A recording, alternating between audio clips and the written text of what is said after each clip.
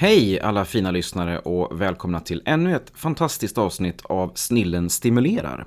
Linnéuniversitetets podd för dig som känner att du behöver fylla på lite i kunskapsluckorna. Och det hjälper vi dig med. Idag så ska vi prata om film, sex och porr. Ja, det är faktiskt sant. Vi ska prata om det som kallas för den svenska synden och undersöka varför svensk film så tidigt kom att förknippas med sex. Och vi som har krypit ner här i biosalongen idag, det är jag som heter Anders. Och sen så har vi naturligtvis min vapendragare och filmentusiast Ingeborg här också. Hej! Hej Anders! Vi ska prata om film och sex, och vad säger vi om det här? Ja, äntligen ska vi väl få kombinera våra två expertområden. Ja, eller vad säger du? Ja, det var du som sa det, men jag kan väl lite grann hålla med om det. Ja, kanske. ja. Det här har ju vi sett fram emot, Anders, eller hur? Ja, det har vi gjort. I alla fall du har pratat om det här ganska länge. Ja, det har jag gjort. Jag har tjatat lite. Ja, och nu är det äntligen dags, men det är inte du som ska vara experten. Det stämmer bra. Ja, även om du kanske kan bidra på något sätt med dina så kallade erfarenheter. Ja, de är minimala. Men ja, jag ska försöka. Vi har en annan expert med oss här i studion. Det är nämligen Maria Larsson som är lektor i filmvetenskap här på Linnéuniversitetet. Välkommen hit Maria. Tack. Maria, du forskar om film och sexualitet i olika aspekter med betoning på hur det har sett ut i svensk film under åren. Och jag och Ingeborg, vi hittade en bok som du varit redaktör och författare för som heter just Swedish Cinema and the Sexual Revolution. Som vi också kan tipsa om det är någon som vill läsa mer om det här.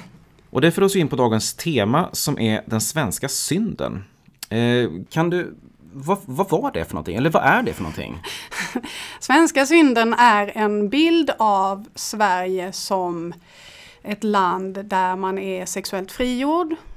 Där man har vad som på engelska kallas casual sex. Det vill säga att man har sex utan att ingå i en relation. Finns det alltså? Det är otänkbart. Det där har aldrig någonsin. Det är inget för oss. Nej, absolut. Den här, eller man ser relationen till sexualitet som väldigt rationell. Så att det är liksom inte känslor inblandade utan det är väldigt så här förnuftigt och liksom kroppen har sina behov och då är det bra om man har kunskap om de behoven och kan tillfredsställa dem. Lite fyrkantigt sådär. Så, men det ingår liksom i den här bilden av den svenska synden. Men om vi tittar historiskt, var kommer den här bilden ifrån från början? Det är en 50-talsbild från början och det har att göra med dels hur vi inför obligatorisk sexualundervisning i skolorna 1950. Ja, 50-talet kan vi säga. I mitten på 50-talet. Och sen i ungefär samma veva så kommer det en del filmer som visar naket och nakna unga människor som nakenbadar och det är sommar och det är sol och det är ung kärlek mellan folk som inte är gifta med varandra.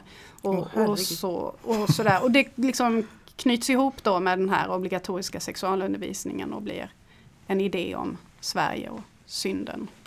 Så när kan man säga att det här föreställningen om den svenska synden uppträder för första gången? Alltså när liksom pratas det om det i internationell... Ja, det är på 50-talet redan. Det är redan på 50-talet? Det går så snabbt alltså? Det kommer en artikel i Time Magazine tror jag det är som heter Sin and Sweden.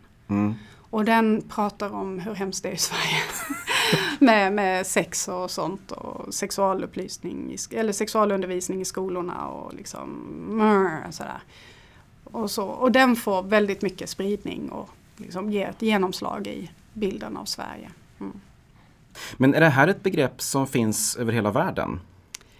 Alltså bilden finns ju, men själva begreppet svenska synden uppfattar jag ett ganska svenskt begrepp. Alltså det är vi som har uppfunnit begreppet svenska synden för att beskriva hur andra ser på oss. Alltså man brukar inte prata så mycket om Swedish sin i utlandet så, utan det är ju mer vackra svenska flicka eller Sweden and sex och liksom, alltså så. Men just Swedish sin, det kommer nog ur den här Time-artikeln som heter Sin and Sweden. Alltså det kommer nog ur det liksom så att det har ett ursprung i USA, men svenska synden är ett svenskt ord eller ett svenskt begrepp. Det är lite intressant. Ja. Du pratade tidigare här om några tidiga svenska filmer som visade naket och kanske även sex. Vilka var de här första filmerna? Alltså de första är ju Sommaren med Monica av Ingmar Bergman. Och Hon dansade en sommar av Arne Mattsson. Och när är det tiden? Och det är, Hon dansade en sommar från 51 och Sommaren med Monica från 53. Men sen tar det ju ett tag innan de, liksom, alltså det är ju långsammare distribution på 50-talet än vad det är nu. Liksom. Så det tog ju ett tag innan de kom ut och visades i Europa och USA. Lite osäker vad handlar filmen om? Ung kärlek på sommaren. Ung kärlek som när hösten kommer så blir det inte så bra. Så det är väldigt, de är egentligen sådär lite moraliska filmer därför att varken för kärleksparet i Sommaren med Monica eller i Hon dansade en sommar så slutar det lyckligt, utan det slutar lite, det går inte så bra för dem helt enkelt. Men det som är liksom, det man minns från dem är kanske inte hur de slutar så mycket som man minns de här klipporna vid havet och liksom den underbara sommarsjön och nakenbaden och kärleken och hur den liksom är skildrad i. Det är ju väldigt ljuva och romantiska filmer egentligen. Men det som visades på de här filmerna, det var nakenbad i princip. Alltså det var det sex? Ja, men det finns ju sex i dem. Fast det är ju inte explicit. Alltså vi ser ju inte när folk har sex. Men vi vet att de har sex. Alltså i Hon dansade en sommar till exempel så sliter de av sig kläderna och så springer de ut och badar. Det är en väldigt fin scen. Jag beskriver den nu som lite sådär. Men det är en väldigt fin scen. Och så springer de ut i vattnet och så badar de. Och sen så omfamnar de varandra i vattnet och så går de upp på land. Och sen så ligger hon i gräset. Och så lutar han sig över henne. Och sen så liksom rör sig kameran så bort i sjögräset. Så här, liksom, så. Och sen får man fantisera lite. Så vi förstår vad som händer. Men vi ser inte vad som händer. Hur fortsatte det sen?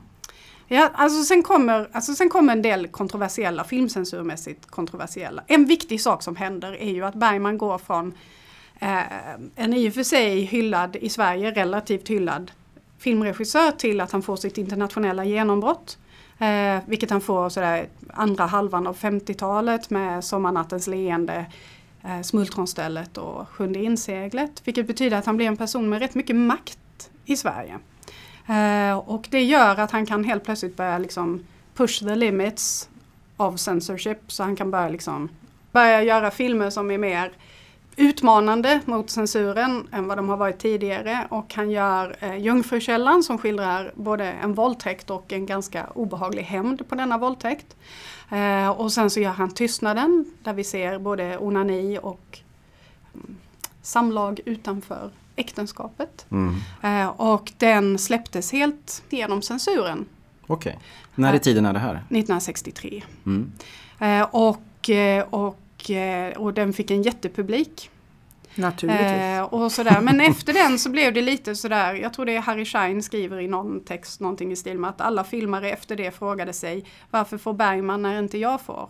Så att liksom, om Bergman kan så kan jag, och så liksom blev det. Det blev någon slags spin-off-effekt sen. Ja, man kan säga det. Och man kan säga att efter liksom Tystnaden så blev det svårare för Statens biografbyrå som skötte den svenska censuren. Så blev det svårare för dem att argumentera för att en film skulle klippas eller förbjudas för att den innehöll sex. Man gjorde det med en film av Vilgot Sjöman som heter 491. Som en kollega här på Linnéuniversitetet har skrivit en hel del om, som heter Anders Åberg. Och 491 blev först totalförbjuden. För att den innehöll så mycket, det var prostitution och det var homosexuella övergrepp och det var liksom jättemycket så. Så först blev den totalförbjuden, tidelag också, det glömde jag nämna. Hela registret. Ja, hela registret. Så först blev den totalförbjuden och sen gjorde de några små klippningar i den och justeringar av ljudbandet och sen så släpptes den. Men den orsakade ju jättestor debatt. Men kan man säga att Ingmar Bergman var en av pionjärer? Alltså han måste ju ha betytt mycket för att... Det gjorde han. Han betydde jättemycket och det finns till och med de som menar att Tystnaden är medvetet gjord på det sättet för att den skulle bryta ner censurgränserna. Blir sex vanligare i svensk film efter det alltså? Ja, alltså då beror det på vad du menar med sex. För det är ju klart att filmer skildrade människor som hade sex innan också. Utan det du menar blev explicit sex mer vanligt i svensk film? Jag tror det. Ja. Snälla säg att det är så du menar. Ja, det är det Maria. Det var precis det jag menade. Ja, jo, men det blir mer vanligt på 60-talet. Och ungefär 1965 så börjar det komma filmer som mer huvudsakligen inriktar sig på att berätta historier som har med sex att göra snarare än andra typer av historier. För då inleds lite av en 10-årsperiod där med stor ökning av den här typen av film. Ja, man kan prata om en våg av svensk sexfilm. Helt enkelt. Ja. 65 till 75. Ungefär, ja. Så det kommer lite filmer efter 75 också, men man kan säga att höjdpunkten är där 65 till 75. Men jag tänker de här filmerna som kommer då med lite mer explicita sexuella scener liksom. Ja. Är det de filmerna som sen har präglat synen på Sverige utomlands? Alltså de är ju med och bidrar absolut till bilden av Sverige utomlands. Men det roliga är ju att även filmer som inte är gjorda i Sverige får ju alltså titlar som ska alludera på Sverige. Och som förstärker den här bilden då? Och som förstärker den här bilden. Alltså att man tar liksom, det är både så att svenskarna själva utnyttjar den här bilden för att sälja sitt eget material utomlands. Men också så då att amerikanska producenter liksom, de sätter en blond tjej i huvudrollen och så kallar de henne Swedish. Så, alltså för att det betyder sex och det säljer och det är jättebra liksom. Jag tror att det är dags för dagens Fem i topplista, eller hur Anders? Ja, äntligen. Ja, och Maria, vi har bett dig att ta fram en Fem i topplista på 5 filmer som kanske har bidragit till att skapa den här bilden av den svenska synden. Och jag tror att vi helt enkelt börjar på plats nummer 5. Ja, då har jag satt Hon dansade en sommar där. Och det här är ju inte en topplista i kvalitet eller så. Men jag tycker vi börjar med den för att den är en av de första. Vi har ju pratat om det, hur den är med och sprider den här bilden av Sverige. Och en fantastisk liksom, poster med kärleksparet. Man ser hennes bara bröst och liksom sjögräset i bakgrunden och så. Liksom. Så den är ikonisk kan man säga. Har du någonting mer att berätta om den här filmen? Alltså jag pratade ju om den som en moralisk film för att det går liksom illa på slutet för kärleksparet. Alltså det är lite de här svenska sommarfilmerna är att sommaren är ungdom och kärlek och så vidare men med hösten så kommer liksom ansvar och elände och sådär. Så att på ett sätt så är de allra mest en hyllning till sommaren. Och bara bröst. Bara bröst är ju en slags nakenhet som är mer accepterad än andra delar av nakenheten. Precis. Vi behöver inte nämna dem. Nej, utan vi går direkt till plats nummer 4. Ja, och det är en annan sån sommarfilm, Sommaren med Monica av Ingmar Bergman. Och den har en sån här lite kul historia därför att den gjordes ju av Bergman och vid det här laget var ju Bergman ändå, han var ju lite kontroversiell och så, men alla var ju överens om att han var väldigt begåvad i Sverige. Men i USA så var det distributörer som bestämde sig för att den här filmen är alldeles utmärkt för våra drive-in-biografer. Och då klippte man om den, man dubbade den till engelska, man petade in lite nudistscener och man la på, tror jag, ett jazz-score liksom, som ljudspår på musik.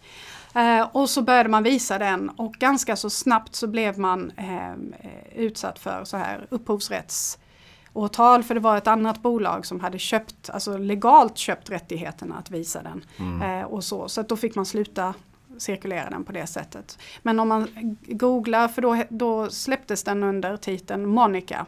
Egentligen bara under titeln Monica men med the tagline The Story of a Bad Girl. Så om ni googlar Monica, The Story of a Bad Girl och liksom bildgooglar så får ni upp jätteroliga affischbilder som i och för sig innehåller alla de här ikoniska Harriet Andersson-bilderna men också har sådana här saker som The Devil Controls Her by Radar. Och så att den får man väl säga är viktig också. Vad tyckte Ingmar Bergman om det här? Det vet jag inte. Men han måste ha känt till det. Ja, fast jag vet inte om han bekymrade sig sådär jättemycket över det. Nej. Han tänkte på sina föräldrars relation mest, tror jag. Vi går snabbt till plats nummer 3. Ja, och då har jag satt Jag är nyfiken gul på plats nummer 3. Och den är viktig därför att den väckte ju inte så mycket debatt i Sverige på grund av nakenhet och sånt. För den liksom, gränsen var redan passerad i den svenska filmen. Men däremot så när den importerades till USA så importerades den med i princip det uttalade syftet att den skulle åka fast i tullen för att den var obscen. Och det skulle bli en rättegång som till sist skulle vinnas och då på något sätt öka friheten eller liberalisera praxis kring den amerikanska obscenitetslagstiftningen. Och mycket riktigt så blev den beslagtagen och det blev en rättegång. Och Vilgot Sjöman fick åka till Amerika och vittna. Varför heter den Jag är nyfiken gul? Det är för att egentligen heter den Jag är nyfiken. Men så gjorde han 2 filmer. En gul film och en blå film som den svenska flaggan. Aha. Så det finns en Jag är nyfiken blå också? Ja, fast den är mycket mindre känd. Ja. Det är ju den här som är den kända. Men vad var det som var så speciellt med Jag är nyfiken gul? Det var sex och det var politik och det var... den har ju också en sån här liksom metanivå eller vad man ska kalla det, för att Lena Nyman spelar Lena, Börje Ahlstedt spelar Börje, Vilgot Sjöman spelar Vilgot och de gör en film. Lena är både... Ja, det är en sån här komplicerat med många nivåer med olika berättarnivåer. Det känns ju väldigt innovativt för den tiden. Ja, fast det är inte så ändå. Det finns andra filmer där folk heter det de heter. Och sen var det ju så att de hade sexscener i Nyfiken-filmerna. Men de var ju inte... Det var ju simulerade samlag. Alltså Börje Ahlstedt och Lena Nyman, de låtsades ju att de hade sex med varandra. Och så spelade man in det. Och det var en del som reagerade på det. Alltså att här försöker han göra en äkta och ärlig och autentisk film om sex. Och så ligger de inte med varandra. Och så ligger de inte med varandra. Inte på riktigt liksom. Nej. Ja, från plats 3 till plats 2, Maria. Yes. Vad hittar vi där? Ja, det är ju den här filmen som inte är med i Taxi Driver. Ur kärlekens språk av Torgny Wickman från 1969. Ur kärlekens språk. Vad är det för film? Det är en sexualupplysningsfilm som använder sig av ett slags tillvägagångssätt som är inspirerat av Masters & Johnson som gjorde sexundersökningar på 60-talet, 50- och 60-talet. Och sådär, så man ansträngde sig för att göra en sån här liksom väldigt vetenskaplig inramning på sin sexualupplysning. Så man hade dels ett antal experter som satt i ett rum och rökte och pratade om sex. Det var Maj-Britt Bergström Wahlund och det var Ingvar Sten och ja. Och sen så hade man en studio som man hade byggt upp med en rund säng och så hade man kameror runt den här sängen och så roterade den här sängen. Och så visade man då, så filmade man när folk hade sex och sen så visade man i en sån här split screen, så visade man, det här är jättesvårt att förklara, man behöver nästan bilder till. Ja, vi får så visade bilder. Man liksom en närbild på genitalierna och sen så ett litet sånt här diagram som visar den sexuella upphetsningen och sen en genomskärningsbild och så liksom samtidigt, ja, och så med split screen teknik så kunde man ju då visa allt detta tillsammans liksom. Ja. Och sängen roterade hela tiden. Och de rökte oavbrutet. Ja, inte medan de hade sex. Nej, okej. Jag tror inte det var är rummet någon bredvid. som röker medan förlåt. de har sex. Långt ner i halsen är det någon som röker medan de har sex, men inte i... Ja. Det är så mycket vi måste se, Anders, efter den. Jag vet. Vi är så gröna på det här området. Och den är ju sån där, alltså den brukar pratas som en porrfilm som är förklädd till sexualupplysningsfilm. Men jag tycker det är lite hårt. Jag tycker nog att det är en sexualupplysningsfilm. Vi går från sexualundervisning till plats nummer 1. Vad hittar vi där? Ja, där hittar vi en film som inte är svensk alls, men som handlar om Sverige, som heter Sweden, Heaven and Hell av Luigi Scattini, och det är en amerikansk-italiensk produktion från 1968, och den är en dokumentär om Sverige och hur svenskarna dricker för mycket och begår självmord och har sex hela tiden. Och så har de sex hela tiden. Och de har sex hela tiden lite för att de är så olyckliga i Sverige, för att vi har sån liksom statlig kontroll av allting och liksom och så vidare. Så att, och sexualiteten är liksom frikopplad från kärlek och passion och mysterier och allting sånt som gör sexualiteten så fin och fantastisk. Men i och med att sexualiteten i Sverige är liksom frikopplad från allt det, så har vi liksom mycket sex som kanske är lite glädjelöst trots allt. Och när vi inte har det så tar vi livet av oss. Ja, eller dricker och smugglar. Ja. Det här landet vill man ju besöka. Absolut. Den är jätterolig. Alltså om man är svensk och tittar på den idag så börjar man skratta. Alltså det går nästan inte att låta bli. Men vem är det som uttalar sig i den här filmen? Är det filmmakarna själva eller är det de intervjuar dem? Men de har en voice-over. Ja, som Som berättar beskriver- hur det är i ja. Sverige. Okej, men det är ingen som uttalar sig från Sverige Jag är direkt. lite osäker. Nej, ja. Men det är, Ja, det vågar jag inte säga. Det är länge sedan jag såg den. Men det är framförallt en berättande voice-over som förklarar.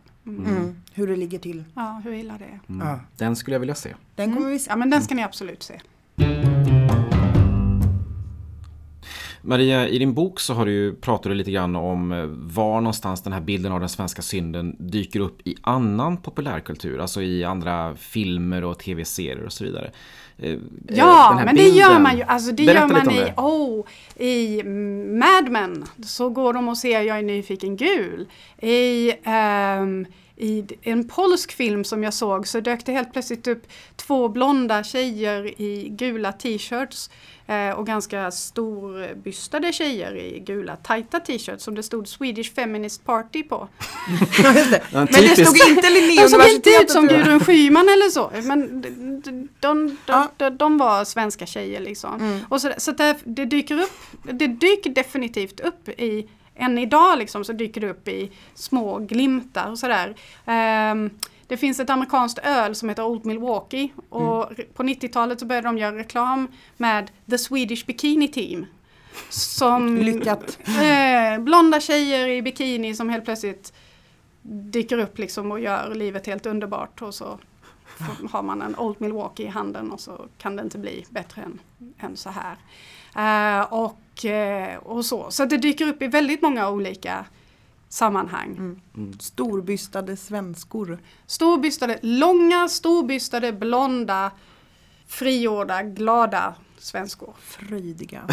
Som ju existerar. Som vi ju Ja, är, som vi ju Anders. Ja, Ja. absolut.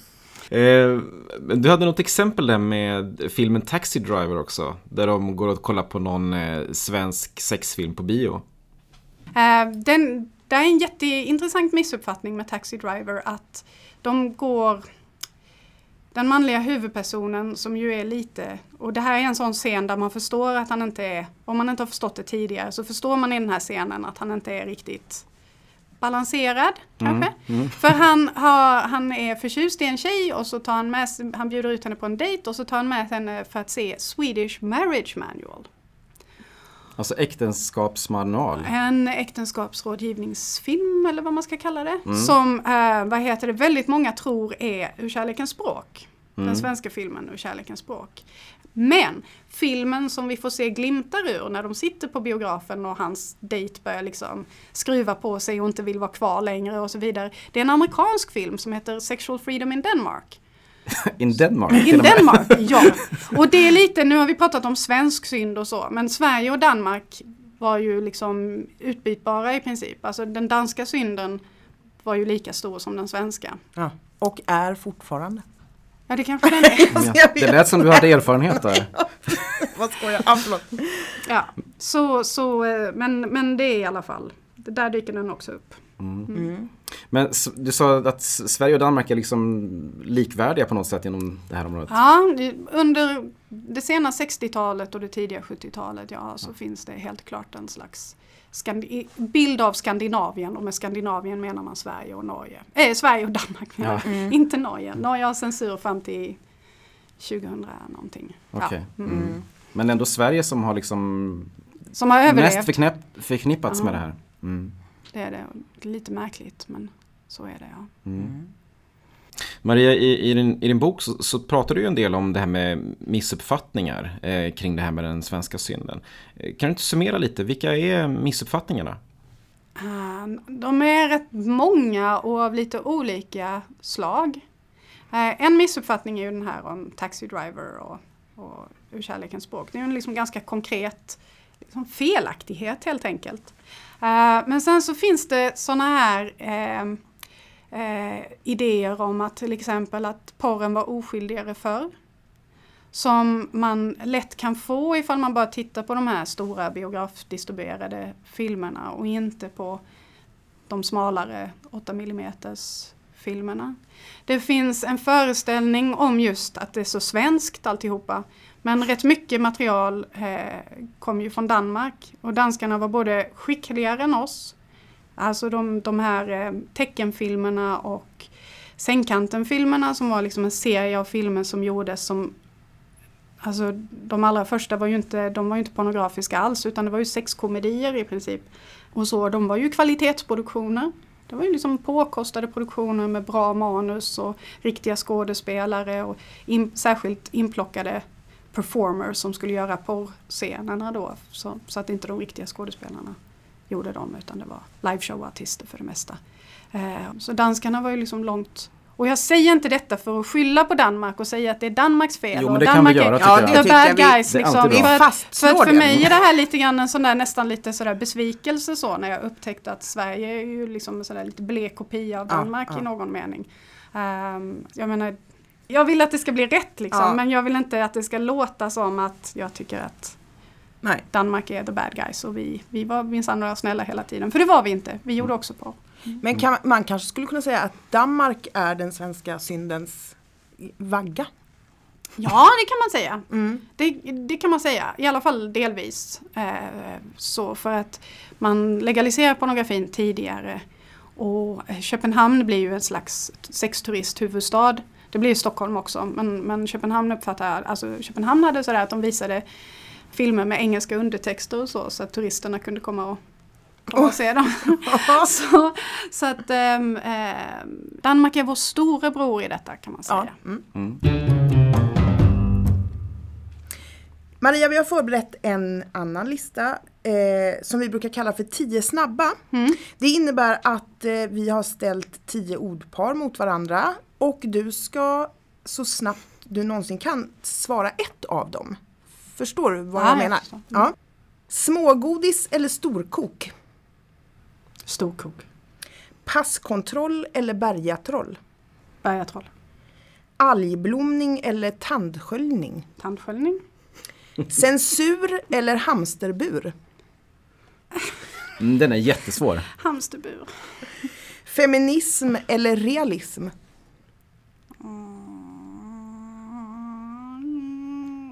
Feminism. Du låter inte är helt osäker. övertygad. Nej men realism liksom. Den är knivig. Vi håller med. Höskulle eller kanelbulle? Höskulle. Trekant eller praktikant? Heaven or hell? Jag står över den. Ja. Vi passar på den. Bergman eller Sjöman? Bergman. Bibliotek eller söndagsstek? Bibliotek. Ingeborg eller Anders? Nej, den står jag också över. Det är helt okej. Vad bra! Maria, stort tack för att du kom hit. Tack. Tack Maria. Det var jättetrevligt. Och det var jättetrevligt att du var här också, Ingeborg. Tack Anders. Det känns som att vi har en del filmer att gå igenom där hemma. Det har vi. Vi har någon slags filmmaraton här som vi måste klara av innan nästa podd. Det ser vi fram emot. Det gör vi. Du, vi säger så hörs vi snart igen. Det gör vi. Puss. Puss och kram. Hej. Hej då.